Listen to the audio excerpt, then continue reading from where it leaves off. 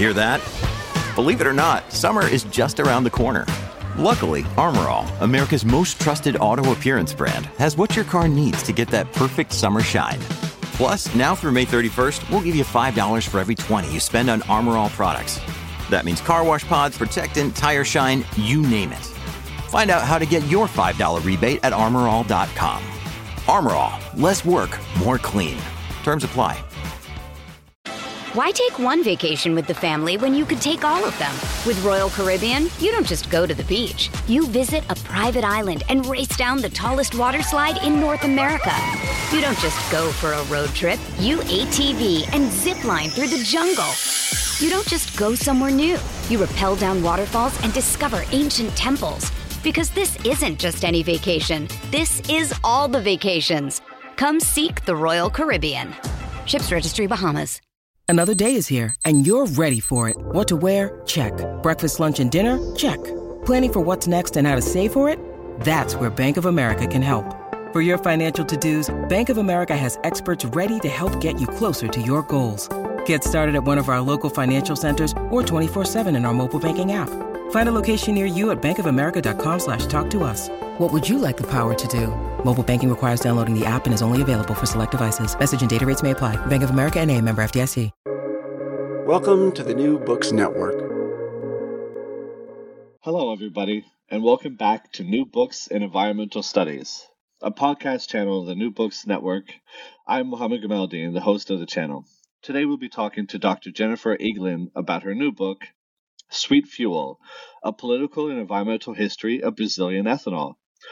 Dr. Jennifer Eaglin is an associate professor of environmental history and sustainability at Ohio State University. Her research examines the history of alternative energy development in Brazil. Eaglin's first book, Sweet Fuel, A Political and Environmental History of Brazilian Ethanol, published by Oxford University Press in 2022, explores the history of Brazilian sugar-based ethanol development from the 1930s to the 2000s, and the associated environmental and social costs that accompany the industry's growth.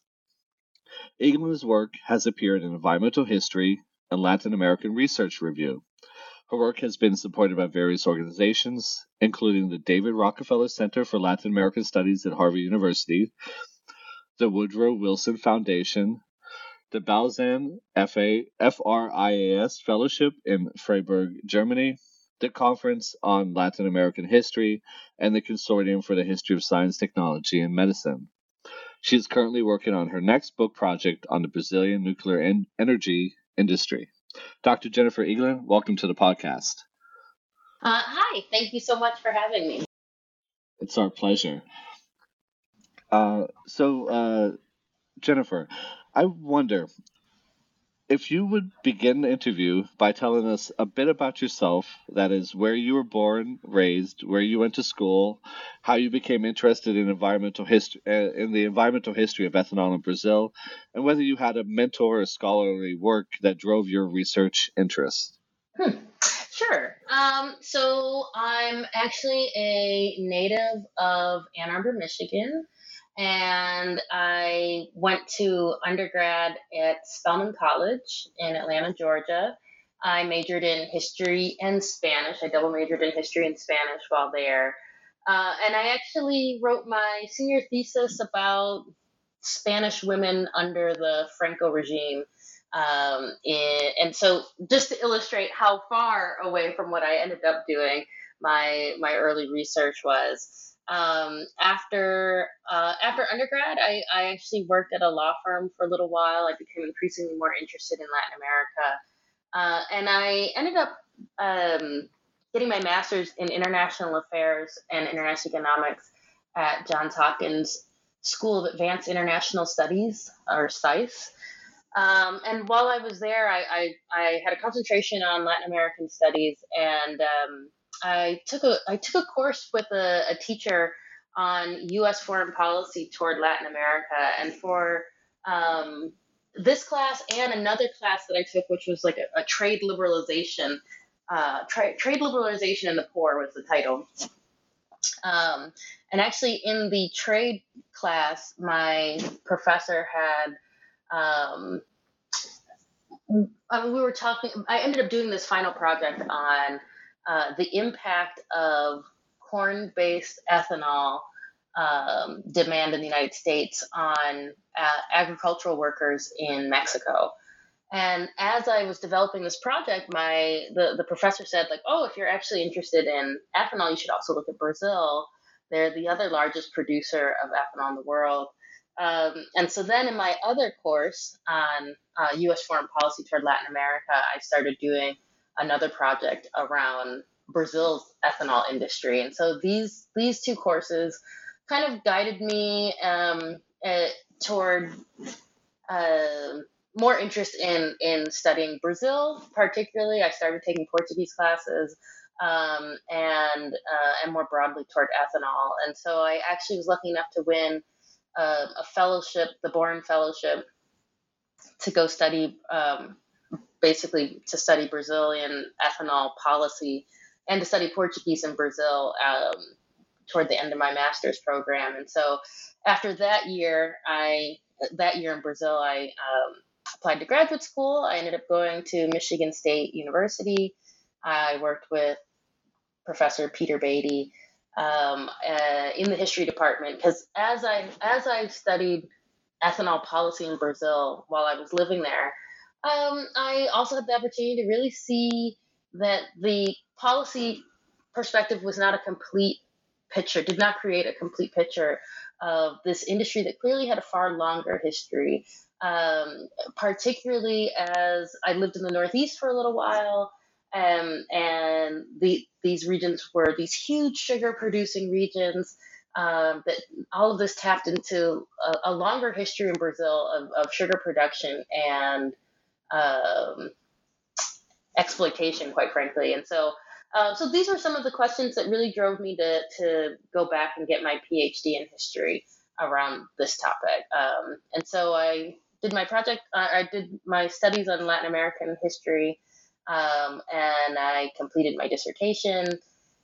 And after which, and I will say that actually my dissertation was not fundamentally looking at ethanol, sugar-based ethanol. You're asking agricultural questions, so certainly I did lots of history of agricultural development. But the questions about the environmental impact of the ethanol industry was something that I knew I wanted to expand more after I finished my dissertation. And so I started my tenure track position at OSU in environmental history, and got the support to really move my project in a more explicit environmental history direction, which was really very cool. And so the product of all of those things is this book. So that is fascinating. We'll learn more about the book and your work as we have a conversation.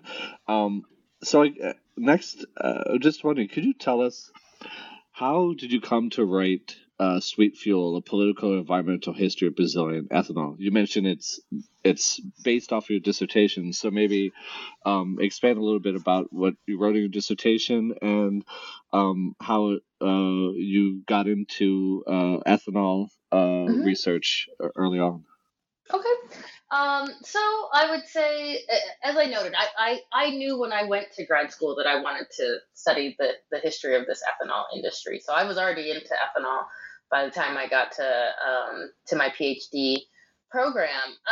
But I would say, certainly, as we all know, when trying to put together a dissertation, the question then became, how do you actually do that history of that topic that you're interested in? And so for me, it was a lot of it involved really narrowing down where I was going to focus my project. And so the sugar industry is a national industry in Brazil, certainly. But the largest sugar and ethanol producing region was located in the interior of the state of Sao Paulo. So in a region, well, in a city, but more broadly in a region called Ribeirão Preto. And so I ended up doing a lot of kind of exploration trips to Brazil as I was trying to narrow down this project, and actually through friends in different contexts in Brazil, when I would tell them this was I'm interested in this industry, they all said, "Oh, you've got to go to Ribeirão Preto. Like this is where all the ethanol stuff happens, right?" So I finally make this trip out to Ribeirão Preto, which is like a 6 hour bus ride from the city of Sao Paulo, and really found a lot of opportunity, found a lot of what I wanted to do. I was able to connect with this major sugar and ethanol producing family. My dissertation and the book focuses around this family, the Biagi family, that really emerges as one of the largest sugar and ethanol producers in the state, in the region, in the state, in the country in the 1970s and 80s. And I was able to do a couple of interviews with one of these family members, and I was able to find a number of regional archives. I particularly actually the municipal archive in Ribeirão Preto. There was also a sugar archive in Sertãozinho, which is a neighboring town. And so these things became kind of the guide for the foundation for some of the regional history that I knew I wanted to do to kind of narrow down this huge national history.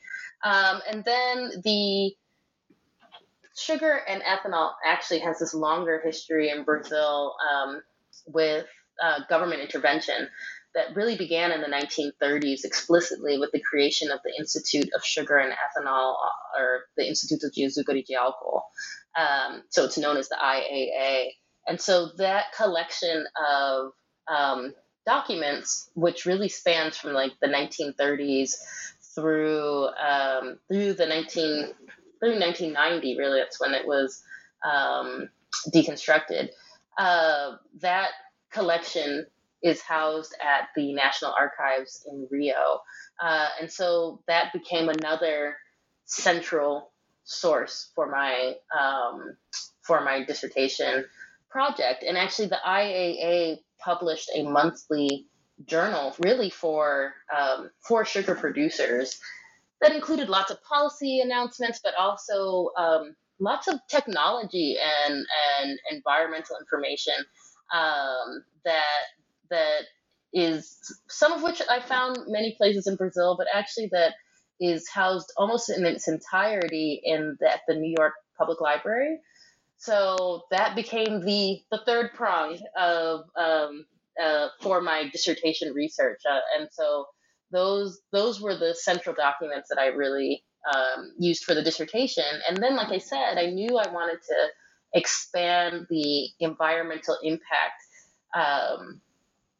discussion or analysis for my book project. And so actually I was aware of it, I'd visited it, but I hadn't used it, the resources yet. But the Sao Paulo Agricultural School, which is colloquially known as Exalc, is housed in, or is located in Piracicaba, which is another large sugar producing region in the state of Sao Paulo. And so their library housed all of these environmental reports and agricultural magazines that I ended up getting to use for the book project. And then I also used the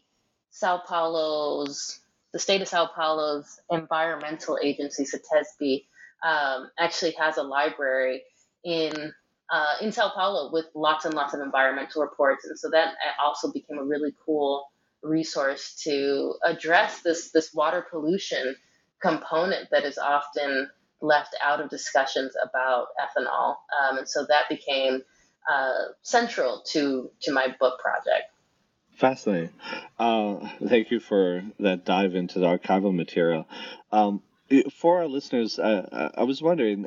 I like to have our guest kind of paint a picture for the natural environment and the landscape that make up the spaces in which ethanol is produced. So maybe if you could speak some about that. But also, I was wondering if you could contextualize Sao Paulo and the region in Sao Paulo that your research is focused on, and its historical connections to colonialism and then state-driven agricultural or mono agricultural projects. Sure. So, interestingly, the state of Sao Paulo has been for a very long time the industrial and agricultural driver of Brazil's economy. From the colonial period, sugarcane really was the foundation of Brazil's economy, basically from the arrival of the Portuguese or shortly thereafter. Through the colonial period, Brazil was the largest sugar producer for centuries in the world. But by the end of let's say by the mid 19th century, the new agricultural driver of Brazil's economy was coffee, and coffee was disproportionately produced in the state of Sao Paulo and in the southern region. So where sugarcane, this in its early history had really dominated production, really dominated in the Northeast.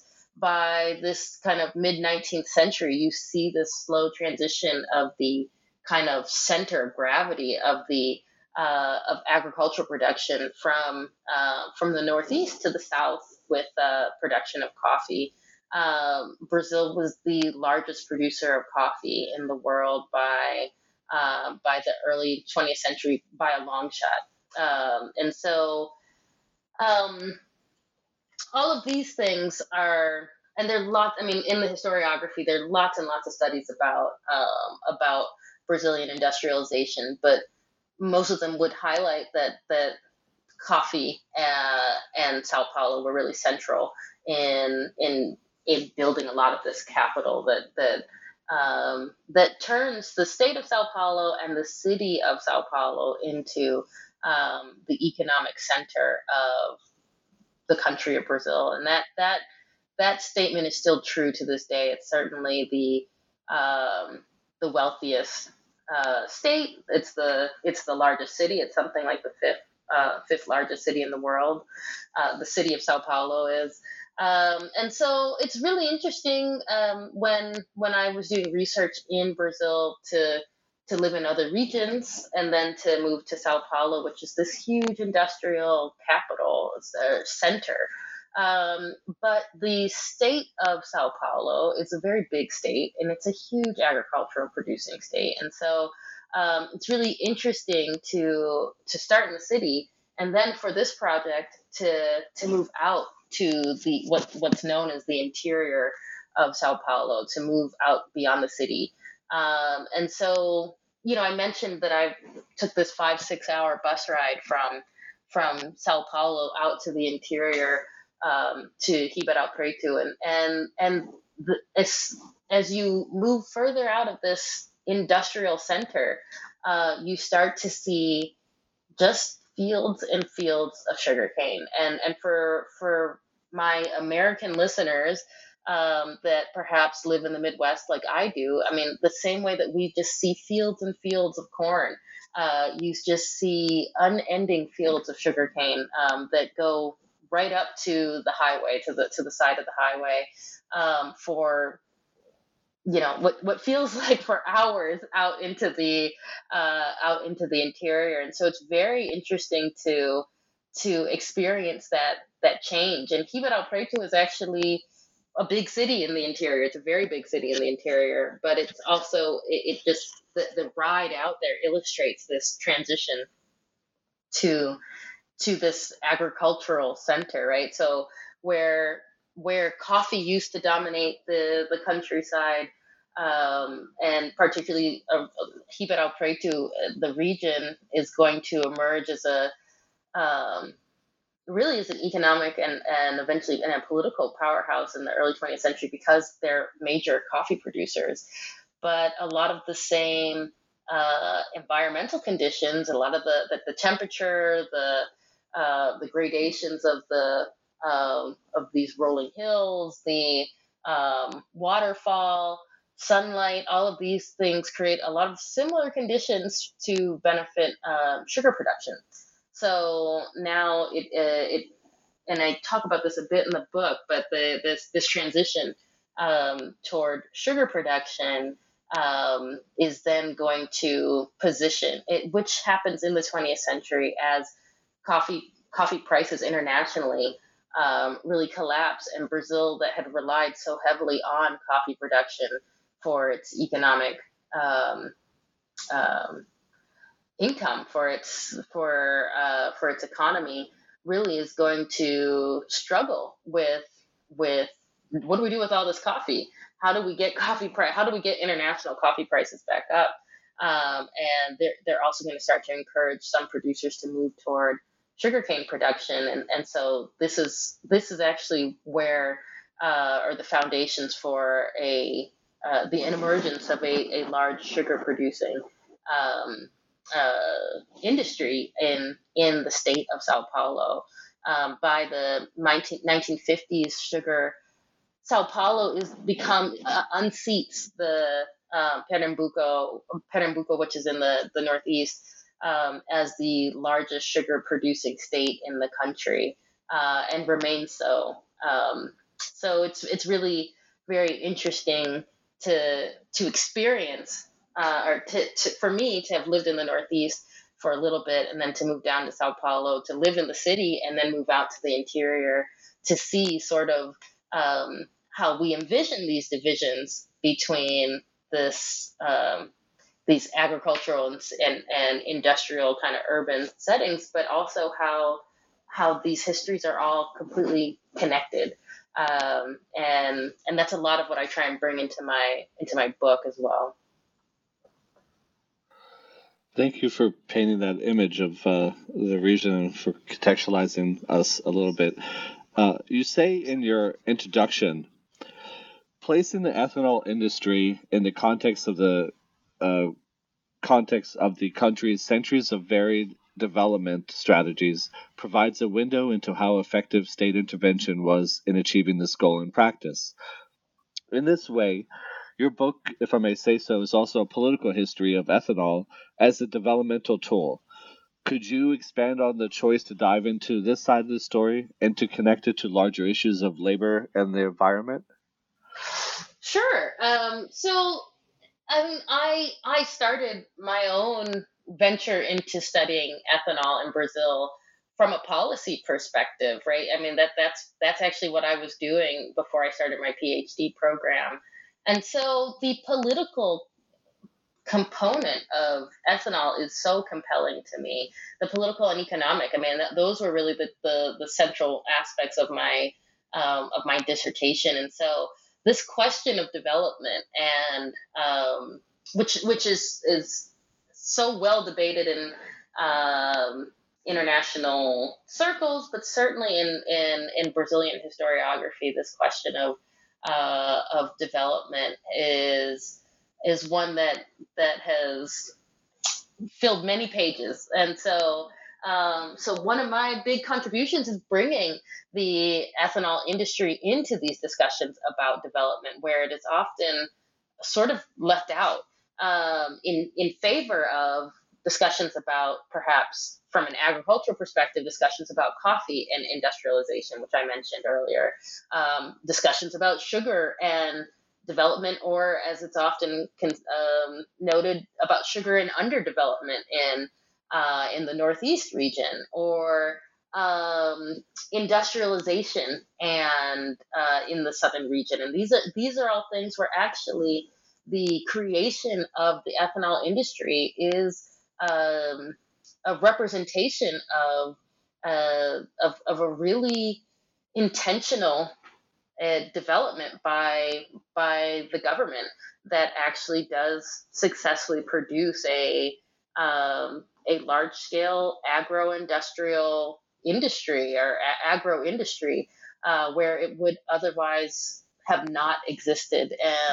And so the collections, the archival collections that I was also able to use focus so much on the policies that were put in place to force the creation of an ethanol industry, because sugar producers actually in the 1920s, but more importantly perhaps in the 1930s, were not necessarily quick to jump on or many of them were not necessarily quick to jump on the ethanol production suggestions provided by the Institute of Sugar and Ethanol. And so it's actually with a lot of incentives and that government intervention is going to successfully incentivize producers to begin redirecting sugar, which was at this point overproducing for the domestic and the export market, to start redirecting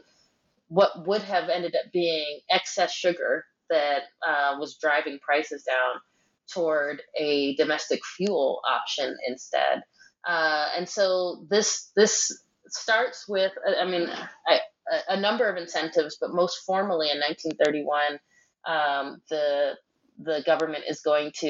federal government's going to put in place a 5% mandated mixture of ethanol for the national fuel supply. And this helps incentivize sustained investment in ethanol production. That 5% mandated mixture is going to remain in place for the next 40 plus years.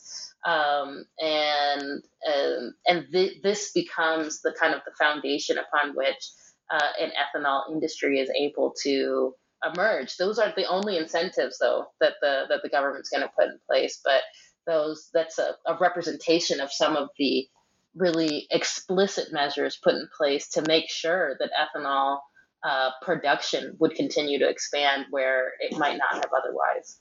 Thank you. And so I want to turn to the environmental history side of things. You start chapter 4 with an unattributed but wonderfully concise local Brazilian saying. Ethanol distilleries are actually vinasse factories that eventually produce ethanol. And vinasse, for our listeners, is a byproduct of ethanol. I'd love if you could bring in here the ecological costs that you speak of that result from the production of ethanol and the ways in which the state attempted to rectify the environmental damage, specifically as it relates to the use of vinasse as a fertilizer. Awesome. So thank you for starting us off with that quote. I mean, it is really compelling, right? And so I'm going to just really quickly explain how we get from sugarcane to ethanol for any of us that are not familiar, to make sure that we can all have this conversation on the same informed level. So basically, sugarcane is a perennial, and it is actually also a product that produces a lot of byproducts, right? So we're most familiar with producing sugar from sugarcane. And so in that process, you first have to crush cane. You extract the cane juice, and then in the processing of cane juice into raw sugar, you're also going to produce another byproduct, which is molasses. So from either directly from cane juice, and I do want to note, when you crush the cane, you're going to produce another byproduct, which is bagasse, which is like the stocky outside of cane. But from either cane juice or molasses, you can produce ethanol basically by adding yeast, fermenting, distill, and then in that process, right, in the distillation process, you are going to produce both ethanol and this byproduct vinasse. So low-grade distillations, low-grade ethanol, or low-grade distillations of this product really is drinking alcohol. But high-grade distillations, and I mean like 99% purity and above, and often, you often have to add chemicals to get it to like this level of purity. But these high-grade levels of distilled ethanol are potent enough to run engines. And so this is the ethanol that's used to in the national fuel mixture, right? But this distillation process, that the byproduct in the distillation process is vinasse. So for every liter of ethanol produced, 10 to 16 liters of vinasse are produced. So what is vinasse? It is a super acidic, really, really smelly, liquidy byproduct, right?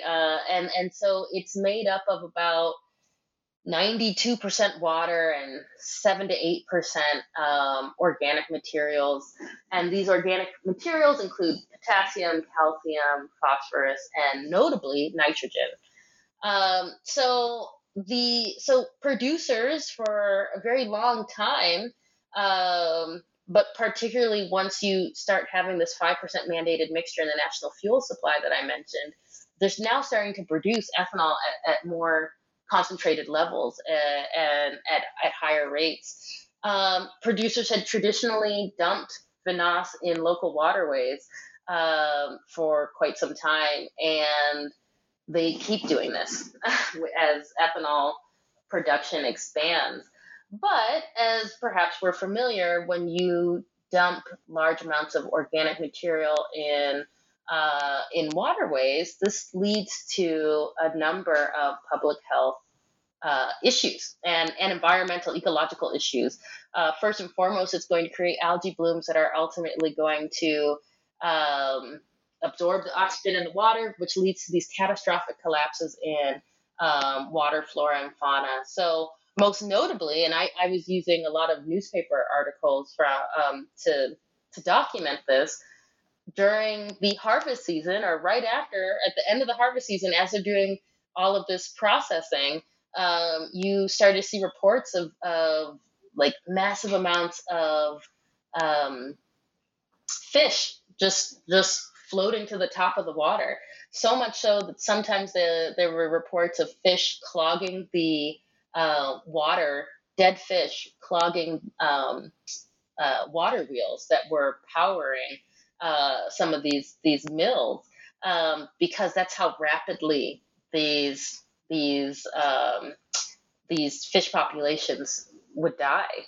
And so as you see all of these things, one, a lot of these regions are also depending on this water source for fish that are part of their diets, that has its own entire economy, fishing, and also for the water as a water source. And so with concentrated enough levels of vinasse in the water, this can bring the oxygen levels down to a point that it's no longer potable. Interestingly, the collapse in freshwater fish had other major public health issues, because freshwater fish were actually, or are, the natural predators of mosquito larvae. So as the natural predators of mosquito larvae disappear, these regions experience these huge infestations of mosquitoes.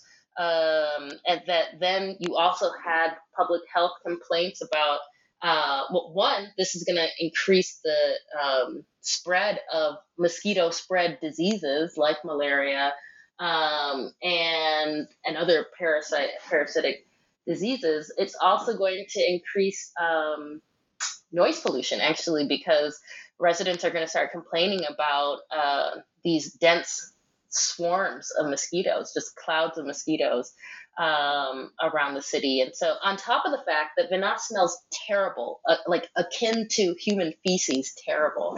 So these are all things that are really starting to wreak havoc on sugar producing regions and the residents in these sugar producing regions. And so as production really expands, it's most notably, and I talk about this in the book, by the late 1940s, beginning of the 1950s, local communities are going to start to organize to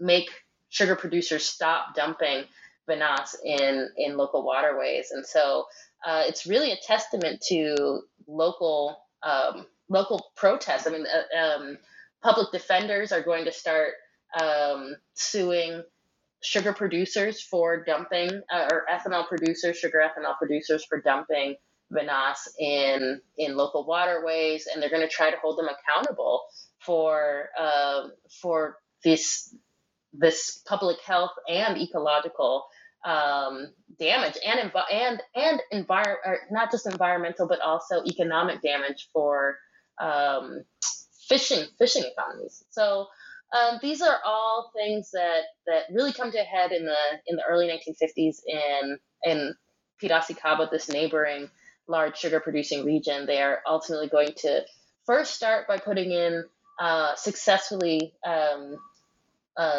limiting vinasse dumping with municipal mandates that are ultimately going to become standard in the region and then the state, and become federally mandated. And so this is a huge success, but actually compliance remains incredibly low, in part because enforcement remains relatively low. But in the same time period, sugar producers are actually going to also reach out to the University, the Sao Paulo Agricultural School that I mentioned earlier, and researchers are actually going to start studying vinasse, and actually what they find is this nitrogen-laden liquid is actually also serves as a fertilizer alternative, and so they're going to start trying to. The Institute of Sugar and Ethanol is also going to start trying to promote the use of vinasse as a fertilizer alternative, and so some producers are going to move toward this, but a lot of producers, even as these anti-dumping mandates and legislation are starting to come out without a lot of enforcement, they're really not going to comply very much, and so production is going to continue to expand, and so is the environmental footprint of the ethanol industry. But it's not until maybe until the 1970s when ethanol really moves from this 5% mandated mixture, which really is kind of a really small part of the Brazilian energy infrastructure, into a more central role after the oil shock in 1973, which then Brazil actually relied on foreign oil for like 80% of its oil consumption at this point. And so the oil shock is going to lead to the quadrupling of oil prices by the beginning of 1974. And for a country like Brazil that was still very, very dependent and thus very exposed to the economic impact of the oil crisis, they're going to try to put together and at this point, Brazil is under a military dictatorship, which began in the 60s, in 1964.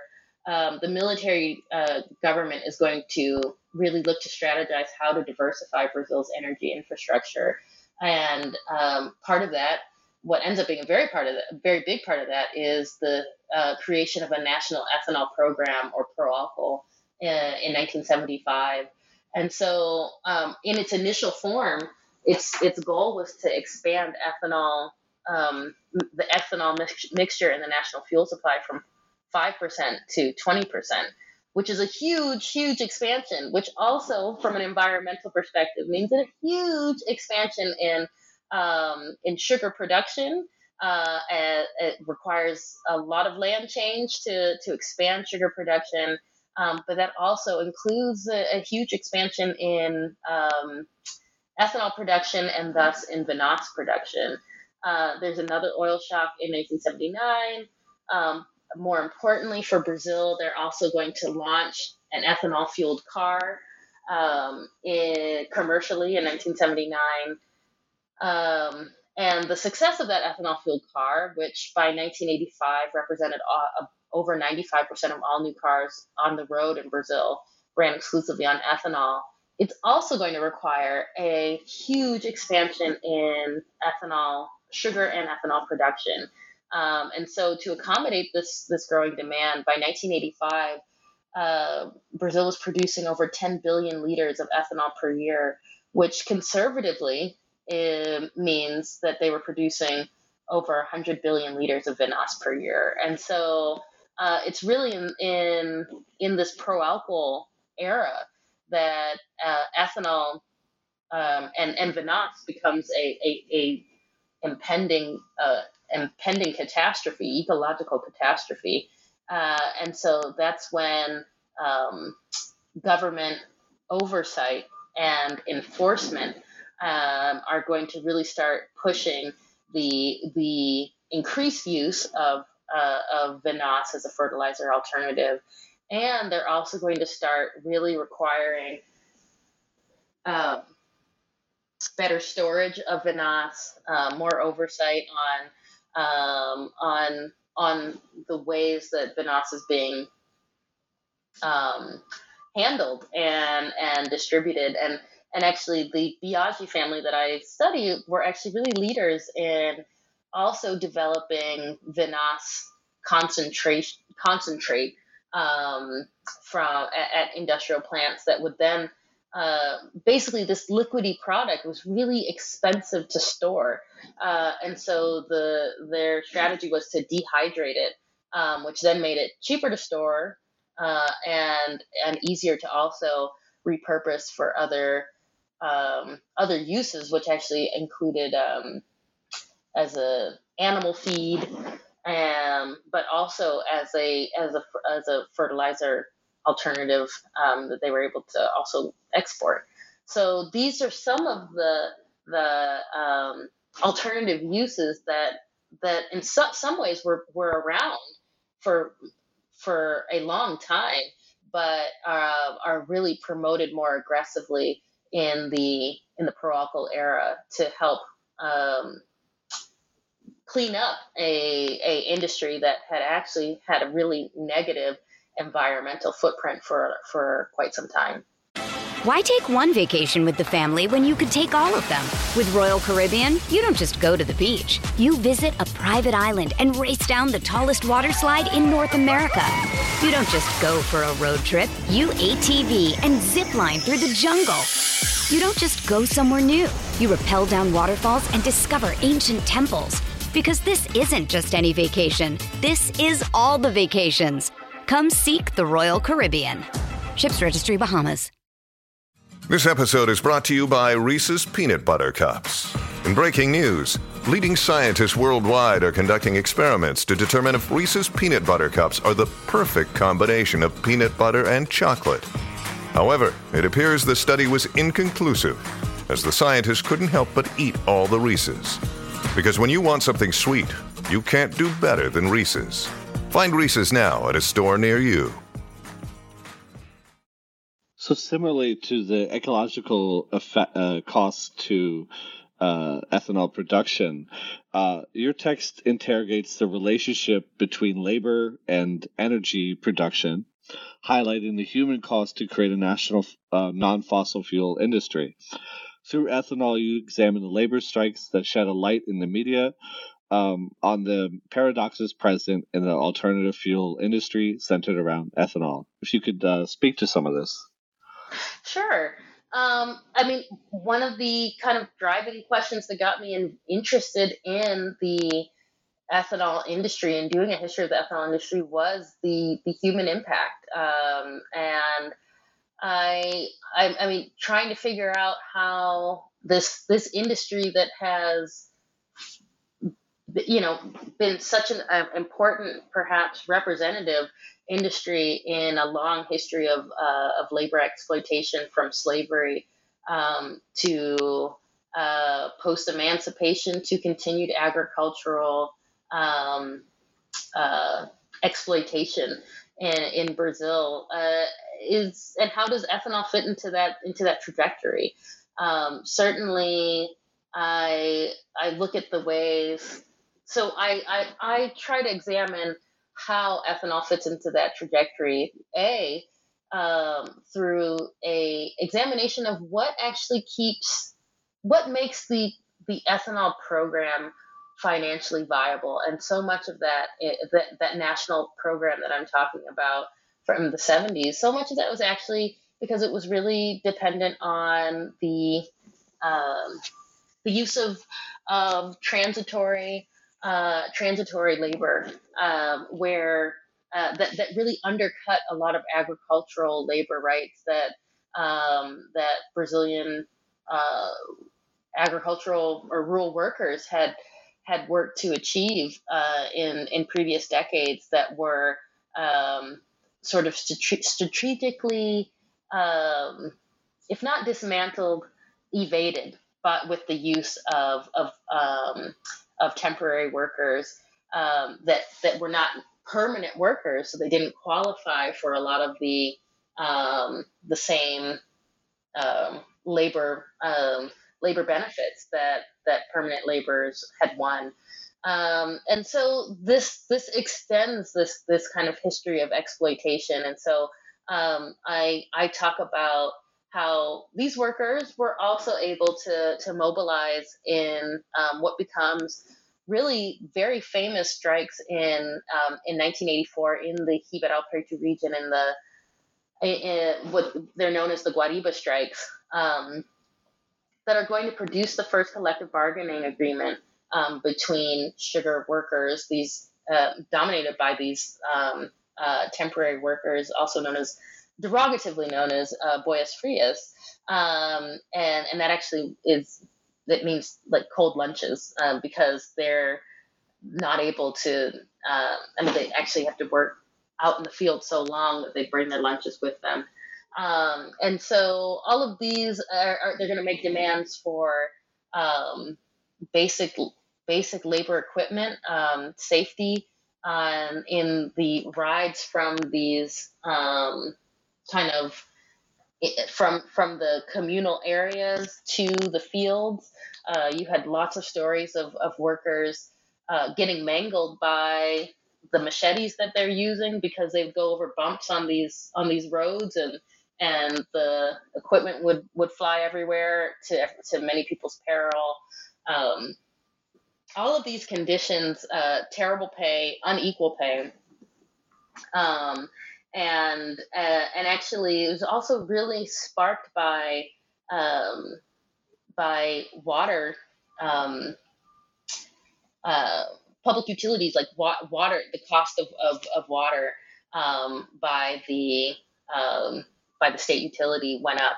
And so how were all of these exploitative practices linked to make sure that these laborers were dependent on these companies that were hiring them, and often they weren't even able to go back. They couldn't afford to go back to the regions that they had migrated from to in the off season. So then this also creates a lot of resentment in these towns, as you have this large underemployed or seasonally underemployed labor population. And so all of these things fit into this labor history, this agricultural labor exploitation that really has such a long and enduring footprint on Brazilian history. And it's not just unique to Brazil, but certainly as Brazil has been such a large agricultural producer and exporter from colonial periods to today, it speaks to how certain populations are being swept under the rug in the marketing of ethanol as a solution to our energy crises.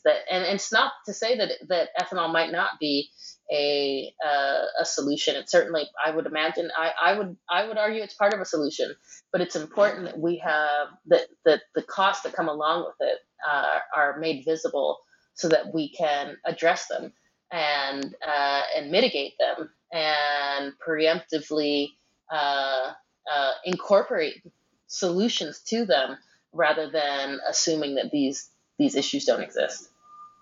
Now, turning to the car briefly, could you speak briefly to the history of the automobile in Brazil, the connection of ethanol to the creation of a local Brazilian car industry in the 80s specifically, and as you say, how ethanol became a standard part of Brazil's national energy matrix into the 21st century?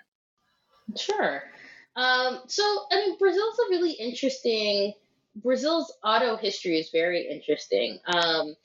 Brazil's a country that really did not find sizable oil reserves until the 21st century. I mean, they find oil in the late 1930s, but they don't find a lot.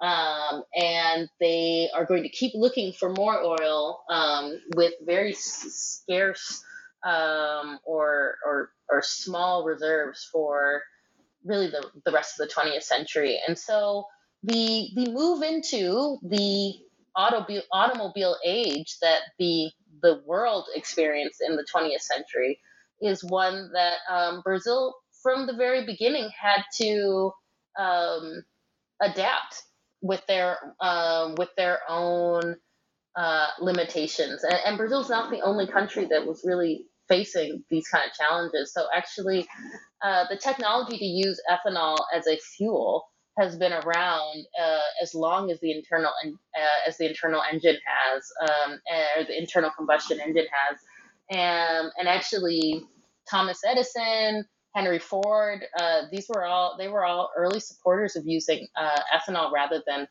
petroleum-based fuel. And so actually France and Germany, two countries that also did not have very large oil reserves, were also early investors in research and development on the use of ethanol. In the case of France, ethanol from grapes. In the case of Germany, ethanol from potatoes. And so Brazil is going to invest in this very early, and they're going to sustain that investment.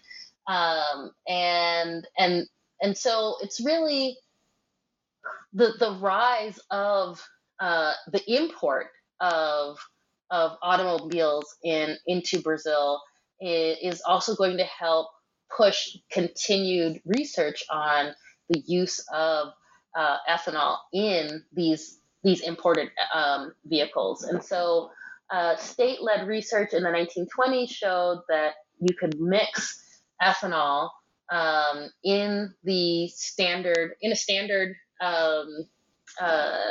auto engine at a rate of up to 25% without having to make changes to the engine. And so this becomes, in addition to demands from sugar producers for support as the sugar industry is struggling in the early 20th century. These are the two things that kind of are the foundation of the government setting this 5% mandated mixture in the national fuel supply in 1931 that I mentioned earlier.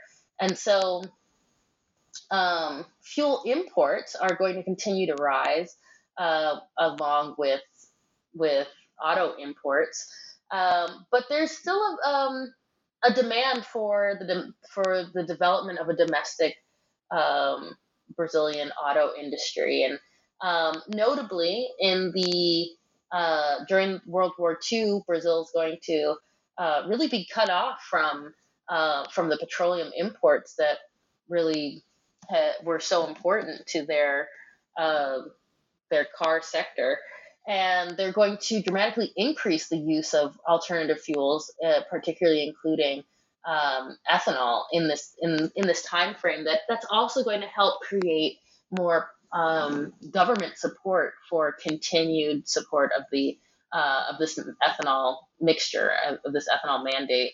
And so actually in the 1950s, Brazilian researchers are going to more explicitly start trying to study, well, okay, you can mix ethanol up to a certain point without making changes to the engine.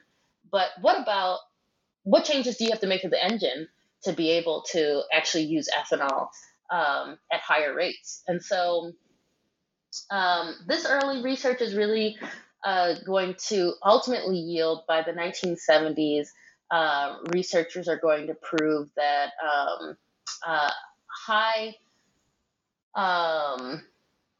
the engines with a varying engine, right? So like not the low power, but high powered engines are going to be able to run on ethanol as efficiently as petroleum fueled low cycle engines, right? And so this is then going to really be the foundation for. So Brazil is actually going to get the rights to the patent rights for this ethanol fueled engine, and so then this is going to really be the foundation for the launch of commercial ethanol fueled vehicles in Brazil. And so this also requires a huge investment by the government, again, because under this national ethanol program, they're already incentivizing sugar producers to produce more sugar to then produce more ethanol, and then to subsidize the cost of ethanol to then be mixed in the national fuel supply. But then, in addition, with the adapted engine, they're going to start also incentivizing consumers to buy ethanol fueled engines or ethanol fueled cars, right? And so this is going to they're going to launch these ethanol fueled cars. The government's going to make an agreement with the National Auto Manufacturers Association, and so the four major manufacturers in Brazil, which are multinationals, which are Ford, GM, Volkswagen, and Fiat, are then going to start producing a certain quota of cars for the national market. They begin this in 1979. Takeoff is pretty slow, but again, Proalco is also going to subsidize consumers buying ethanol fueled cars, right? So they're going to subsidize the loans. They're going to subsidize the cost of, they being the government through Proalco, is going to subsidize the cost of fuel. They're going to really from top to bottom subsidize every step of this market, so that many consumers are actually going to, their first cars are going to be ethanol fueled cars because they can actually afford it, where they would probably otherwise not have been able to. So the ethanol car is actually going to introduce a large population to the car industry, or to the car market that had previously not been able to participate in the individual car market in Brazil up to that point. And so that's the ethanol fueled car by the mid 1980s is going to represent over 95% of all new cars sold on the road by 1985. But droughts that led to production problems for ethanol in the late 1980s, along with really with economic mismanagement by a transitioning government from the military dictatorship down to, or back to a democracy or a democratic rule or regime, is going to then really All right, and so if you could speak some to the subsidization of ethanol and how that came to be a standard part of Brazil's national energy matrix in the 21st century for our listeners. Certainly. So first, I would say the creation of the ethanol industry was built around the tying subsidies for the sugar industry that was struggling to incentives to create ethanol. And so, in that respect, subsidizing the ethanol industry actually was really foundational to its very creation. And so this, and then with the creation of Proalco, the National Ethanol Program in 1975, subsidies were the tool used to help incentivize producers to expand ethanol production and also to help consumers be able to use ethanol because the price of ethanol was pushed down. And that becomes even more important with the creation of the ethanol-fueled car market, which is fundamentally built on subsidizing consumers to incentivize them to buy into this ethanol-fueled market. And so these all are big steps in normalizing subsidies in the Brazilian ethanol industry. And so interestingly, as the ethanol bill starts getting really expensive and the Brazilian economy is really struggling in the 1980s, people start complaining about how expensive ethanol is when oil prices, particularly in the latter half of the 1980s, are going to drop well below the pre 1973 oil shock levels. And so they're actually going to fall to something like $14 per barrel, and are really going to oil prices are going to remain below or around $20 or below per barrel for the rest of the 20th century. And for ethanol, which needs oil prices to be somewhere around $50 per barrel for it to remain competitive, this is also a big financial burden, because where subsidies had been had presented as a good option to help people buy into a market that was really rather experimental with the creation of the ethanol-fueled car. Now, ethanol-fueled cars are way more expensive than gasoline-fueled cars, and actually all these subsidies are helping sustain a market for a car that perhaps would not have been as competitive without these subsidies. And so this is where demand for a change in the ethanol-fueled market, or in the Brazilian car market in the 1990s, early 1990s, is really going to turn opinions on Proalco, on ethanol, and on government subsidies for continuing for this industry. And so actually the Brazilian president elected in 1990, Fernando Collor, is going to really run on the promise that, like, when I come into the presidency, I'm going to end these subsidies, and so he does deconstruct the Institute for Sugar and Alcohol, or the IAA. Ethanol is known as alcohol in Brazil, so he does deconstruct this institute, but actually, after extensive debate and lots of campaigns and policy proposals, he does sustain support for ethanol, and this is in large part because, one, there are already so many drivers on the road that already have ethanol fueled cars that need these continued subsidies to be able to continue to drive their cars.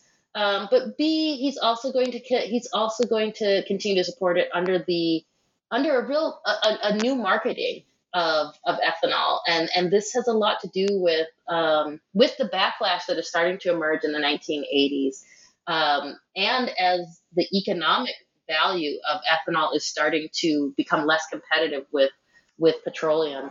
Sugar producers are going to really start redirecting promotion of ethanol from an economic program, which is what they were really pushing it as in the 1970s, saying oil prices are really high, ethanol is cheaper, this is what we're going to help promote. This is our national solution to an international problem. But then actually researchers are going to prove in the 1980s that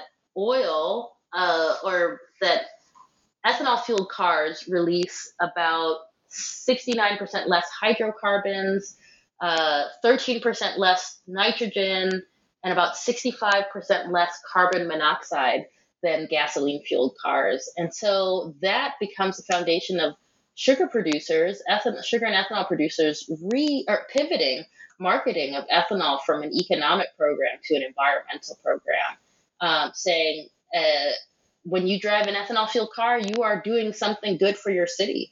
You are improving your air quality. And so this also bakes into continued support for ethanol in government support, which is going to be kind of built on another component of diversifying ethanol, which is the introduction of cogeneration, which is that using the steam basically that was produced in the production in producing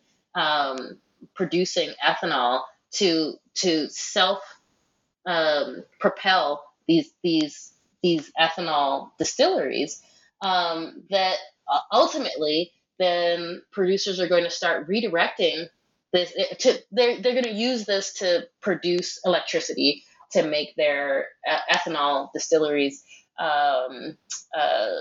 self-powered. And actually it's in the 90s that they're going to also start connecting some of these ethanol distilleries to the electricity grid, so that ethanol distilleries are going to also be able to produce not just ethanol, but also they're going to co-generate electricity. And so these become a big part of remarketing ethanol, not as an economic program, but rather as an environmental program. And it becomes the foundation for justifying continued financial support for the ethanol industry. And that pivoting toward ethanol as a green or environmental industry is really going to lay the foundation for the sustained incorporation of ethanol in Brazil's energy infrastructure into the 21st century. Just fascinating. Thank you for expanding on that. You speak of the spatial inequity that ethanol production and its part in green policy demonstrates. And I think this is an important part of your conclusion or epilogue, and the ways in which Brazil's and the global turn towards alternative fuels will lead to the increased ruination and pollution of sites across the rural periphery in Brazil and more generally across the global south, more broadly speaking. As a way of conclusion, could you speak to these effects? Sure. I mean, this is always sort of a controversial part of my project, which is that we as a global society are facing an unquestioned crisis right now, which is we need to come up with non-carbon focused energy options as we are smoking ourselves out on our own planet, basically. And so ethanol presents this sort of idealized option where it has lower carbon emissions, Cars that run on ethanol have lower carbon emissions than petroleum fueled cars. But it's really important to highlight that this industry has a whole history that that also speaks to the costs that come along with large scale energy production, and those environmental and social costs are not just linked to petroleum based industries. We're so much more familiar with oil spills and all of these Superfund sites that are these toxic kind of toxic sites of environmental extraction and decay, and it would be easy to ignore the environment. It has been easy, I think, in some ways for policymakers to ignore some of the similar environmental costs, or at least some of the similar degradation that has come from a non-carbon based fuel production like the ethanol industry. And so that's where it's important to bake these into a discussion about how can we come up with solutions to our energy crisis. How can most likely ethanol is going to be part of that solution. It imprints very easily onto the energy infrastructure that we have already built. But it is also important to highlight how is the energy infrastructure that we've already built, how is that already pushed out a lot of pushed out of sight a lot of the costs that came along with a extensive extraction of for carbon-based fuels, and how is it also structured to push out or ignore the costs that come along with another fuel that imprints really easily onto that infrastructure. So it's really important as we start talking about investing more heavily in ethanol that we consider this Brazilian ethanol history, where it is both a history of a cautionary tale and an inspiration. It highlights that energy transitions are possible. Brazil was able to implement a large-scale alternative energy, non-petroleum based fuel infrastructure that would not have otherwise existed without extensive intervention. But that infrastructure, that ethanol industry has its own history of exploitation, has its own history of environmental degradation. It also has a history of innovation, right? So the innovation to use vinasse as a fertilizer alternative, the collective bargaining agreement that was the product of these sugar workers, temporary sugar workers leading these strikes in the 80s. These are all things that are also points of inspiration and innovation. And I think that they're all part of this history, and they need to all be considered when we talk about a large-scale transition to a fuel like ethanol, or a large-scale transition to any different fuel, which comes with a heavy production cost that we are often uninterested in considering. Very true, and thank you for that. Well, Dr. Egeland, I think we've taken up a lot of your time. Can I make one quick correction? Earlier, Yes. I mentioned the difference in engines. So for low compression engines run on petroleum, lower compression engines and higher compression engines are able to run efficiently on ethanol, and that is the engine. And there are a lot of other adaptations that had to be included to run a high compression engine on ethanol in a car. And these are a lot of the adaptations that Brazilian researchers were working on. and were able to help bring to market in the 1970s with the launch of the ethanol fueled car. Thank you for that clarification. But to conclude, if I may ask, what are you working on now? Yeah. So I've worked on this ethanol industry, and I mentioned that the military dictatorship after the oil shock of 1973 really comes up with this energy diversification agenda, and that includes expanding exploration of riskier oil reserves, which will ultimately, many decades later, yield the deep water offshore oil reserves that Brazil finds in the 21st century.